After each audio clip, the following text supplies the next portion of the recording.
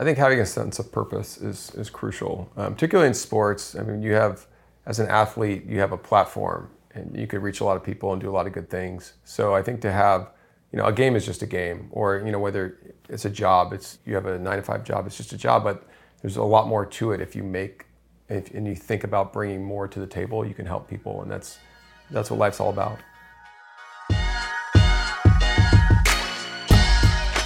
Welcome to Thru the Tunnel, a Game Change Productions podcast that dives into sports and the life lessons that can be learned from them.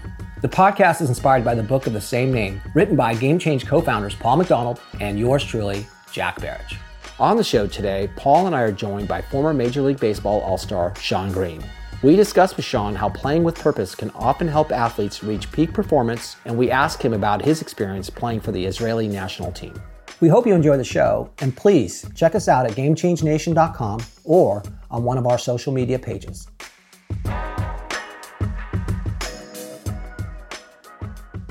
One great example of playing with purpose for some people is representing their country.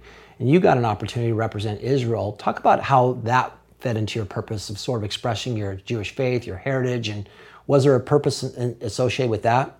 Yeah, I mean, I've never been to Israel, but I did play for it.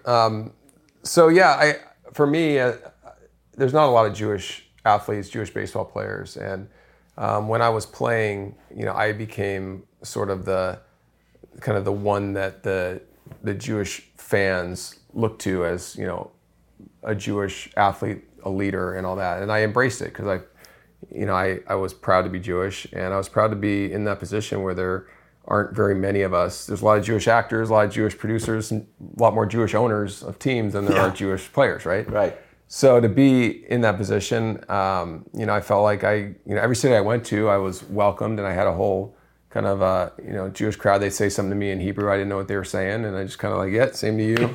But I appreciated it. And yeah, of course. I was proud, and to be able to play for Team Israel as kind of a player coach and have all these Jewish players, it meant a lot to everyone to be amongst the teammates who were experiencing the same things and were, looked to in their communities and around the country as Jewish leaders.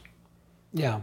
And you actually set out some games, didn't you, over your career because of Jewish holidays and so forth? Yeah. For Yom Kippur, there was Sandy Koufax he's at the bar, and he is someone I got to know as a Dodger. He'd be around in spring training. We'd go to dinner, and he's just a total Jewish expression. He's a mensch, just a classy guy, and the kind of guy you want your daughter to marry, right? And his whole thing was like, look, you got to do what you want to do. I did what I felt was right, and when it conflicts, I'd always look at the schedule when the season started and say, okay, when's Yom Kippur? Because it's at sundown to sundown. And it's late, usually late September, sometimes October, and it didn't conflict for a long time. And then all of a sudden, in 2001, it did conflict, and I was trying, what am I going to do? We were playing the Giants, and we were a couple games back.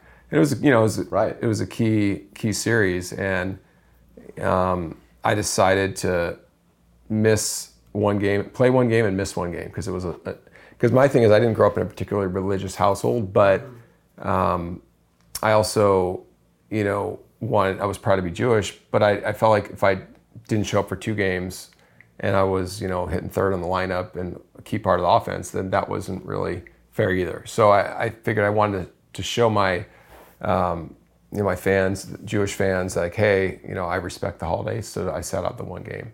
And, it was after 9/11, so there wasn't much fanfare, in the media, there wasn't much attention, but then a few years later, there was a lot of attention. I was kind of not really surprised. I was not really expecting it because of 2001, but all of a sudden they're on talk shows talking about just religion in the workplace and outside of sports and all that. It kind of triggered this whole thing.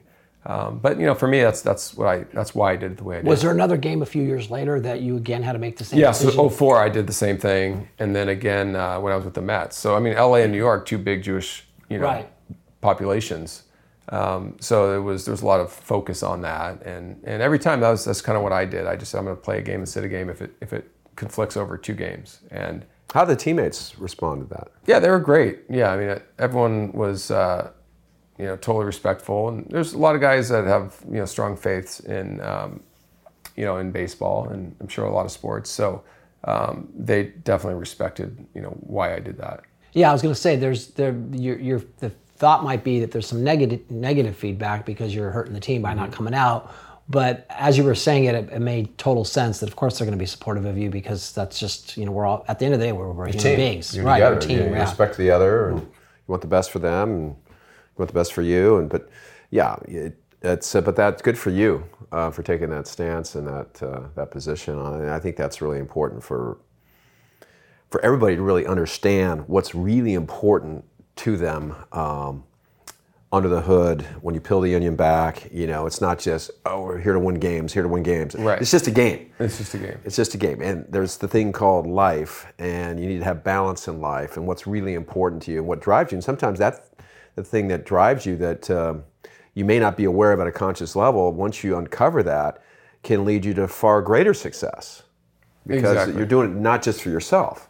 Yeah, I mean, that's the thing is you want to win for your teammates. You want to win for the organization that's providing you the opportunity, and you want to win for the fans. And then, everyone has their kind of side, focus. So for me, it was being a Jewish athlete, but then I had teammates.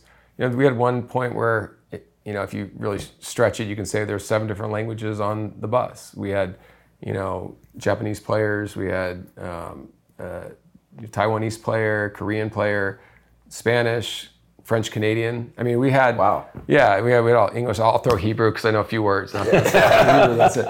But I mean, we had a lot of different people, and so if you have Eric Gagne, whose French was his first language, and he's Canadian, he has that whole world that's looking to him. And you see a lot of that in places like the NBA or whatever. You have players coming from all over the world, and in their little communities, like they're playing for that whole community. Yeah, 100%. Did you feel like that was not, I don't want to say pressure, but something that knowing you were representing Jewish people, that you carried that with you? It's kind of like if you grew up in a neighborhood and your parents say, you're representing my family when you go out, so don't do anything bad after midnight or whatever. Sure. It was sort of the same thing where you felt like you wanted to do better because you were representing people of the Jewish faith? Yeah, and it was important for me. So when I left Toronto has a great Jewish population. I got traded and that's a whole long story, but I could kind of help dictate where I was going because I was a year away from free agency. So that enabled whoever was trading for me to sign a long-term deal.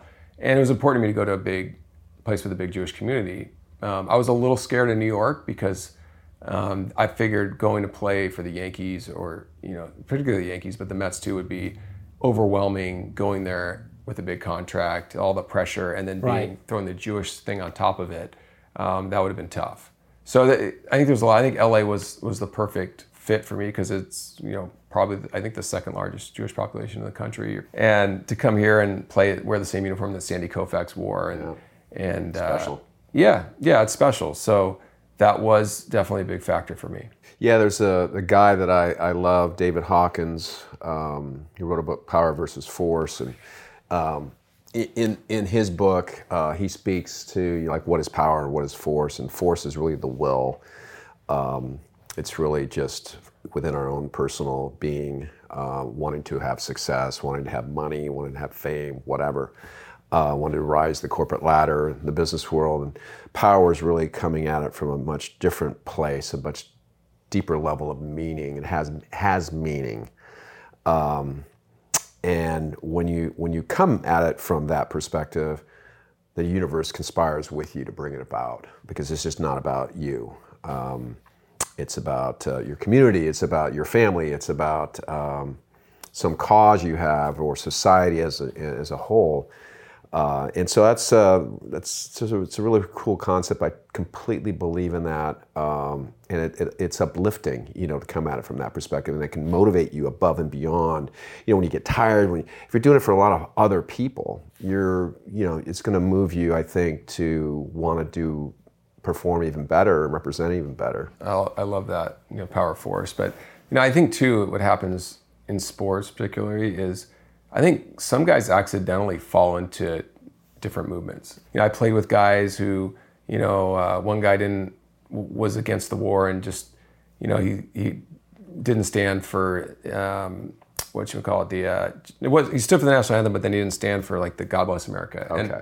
And I'm not saying I have an opinion on it, but it became something that he really believed in, that he was against the war, and it sort of took on a life of its own. And I think it happens a lot in sports where it's sort of they're attracted to a certain, a movement or opinion or whatever, and they start to kind of stick their toe in the water, and then all of a sudden it becomes a big thing, and they dive into it. And sometimes for better, sometimes for worse, but I think it's interesting how that happens sometimes.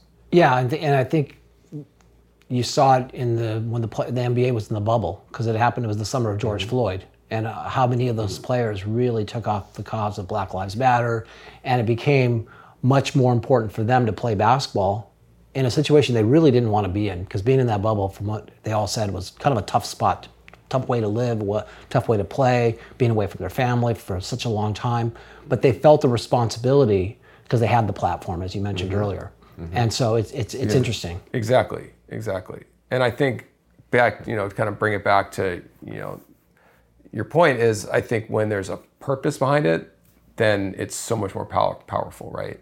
To be able to do that, and it just takes on, like you said, the universe conspires to help you if it's, something that is, a lot of people get behind. Hey guys, thanks for listening to Through the Tunnel. If you like the show, please be sure to subscribe, rate, and review it. It'll really help others who love sports and the lessons they provide to find the show, and together create Game Change Nation, a community that is dedicated to lifting each other up. Also, we'd love to hear your stories, so please visit GameChangeNation.com or any of our social media pages to give us your take on sports and life. And finally, check out our book, Through the Tunnel, which is now available on Amazon. Thanks again for listening, and have an awesome day.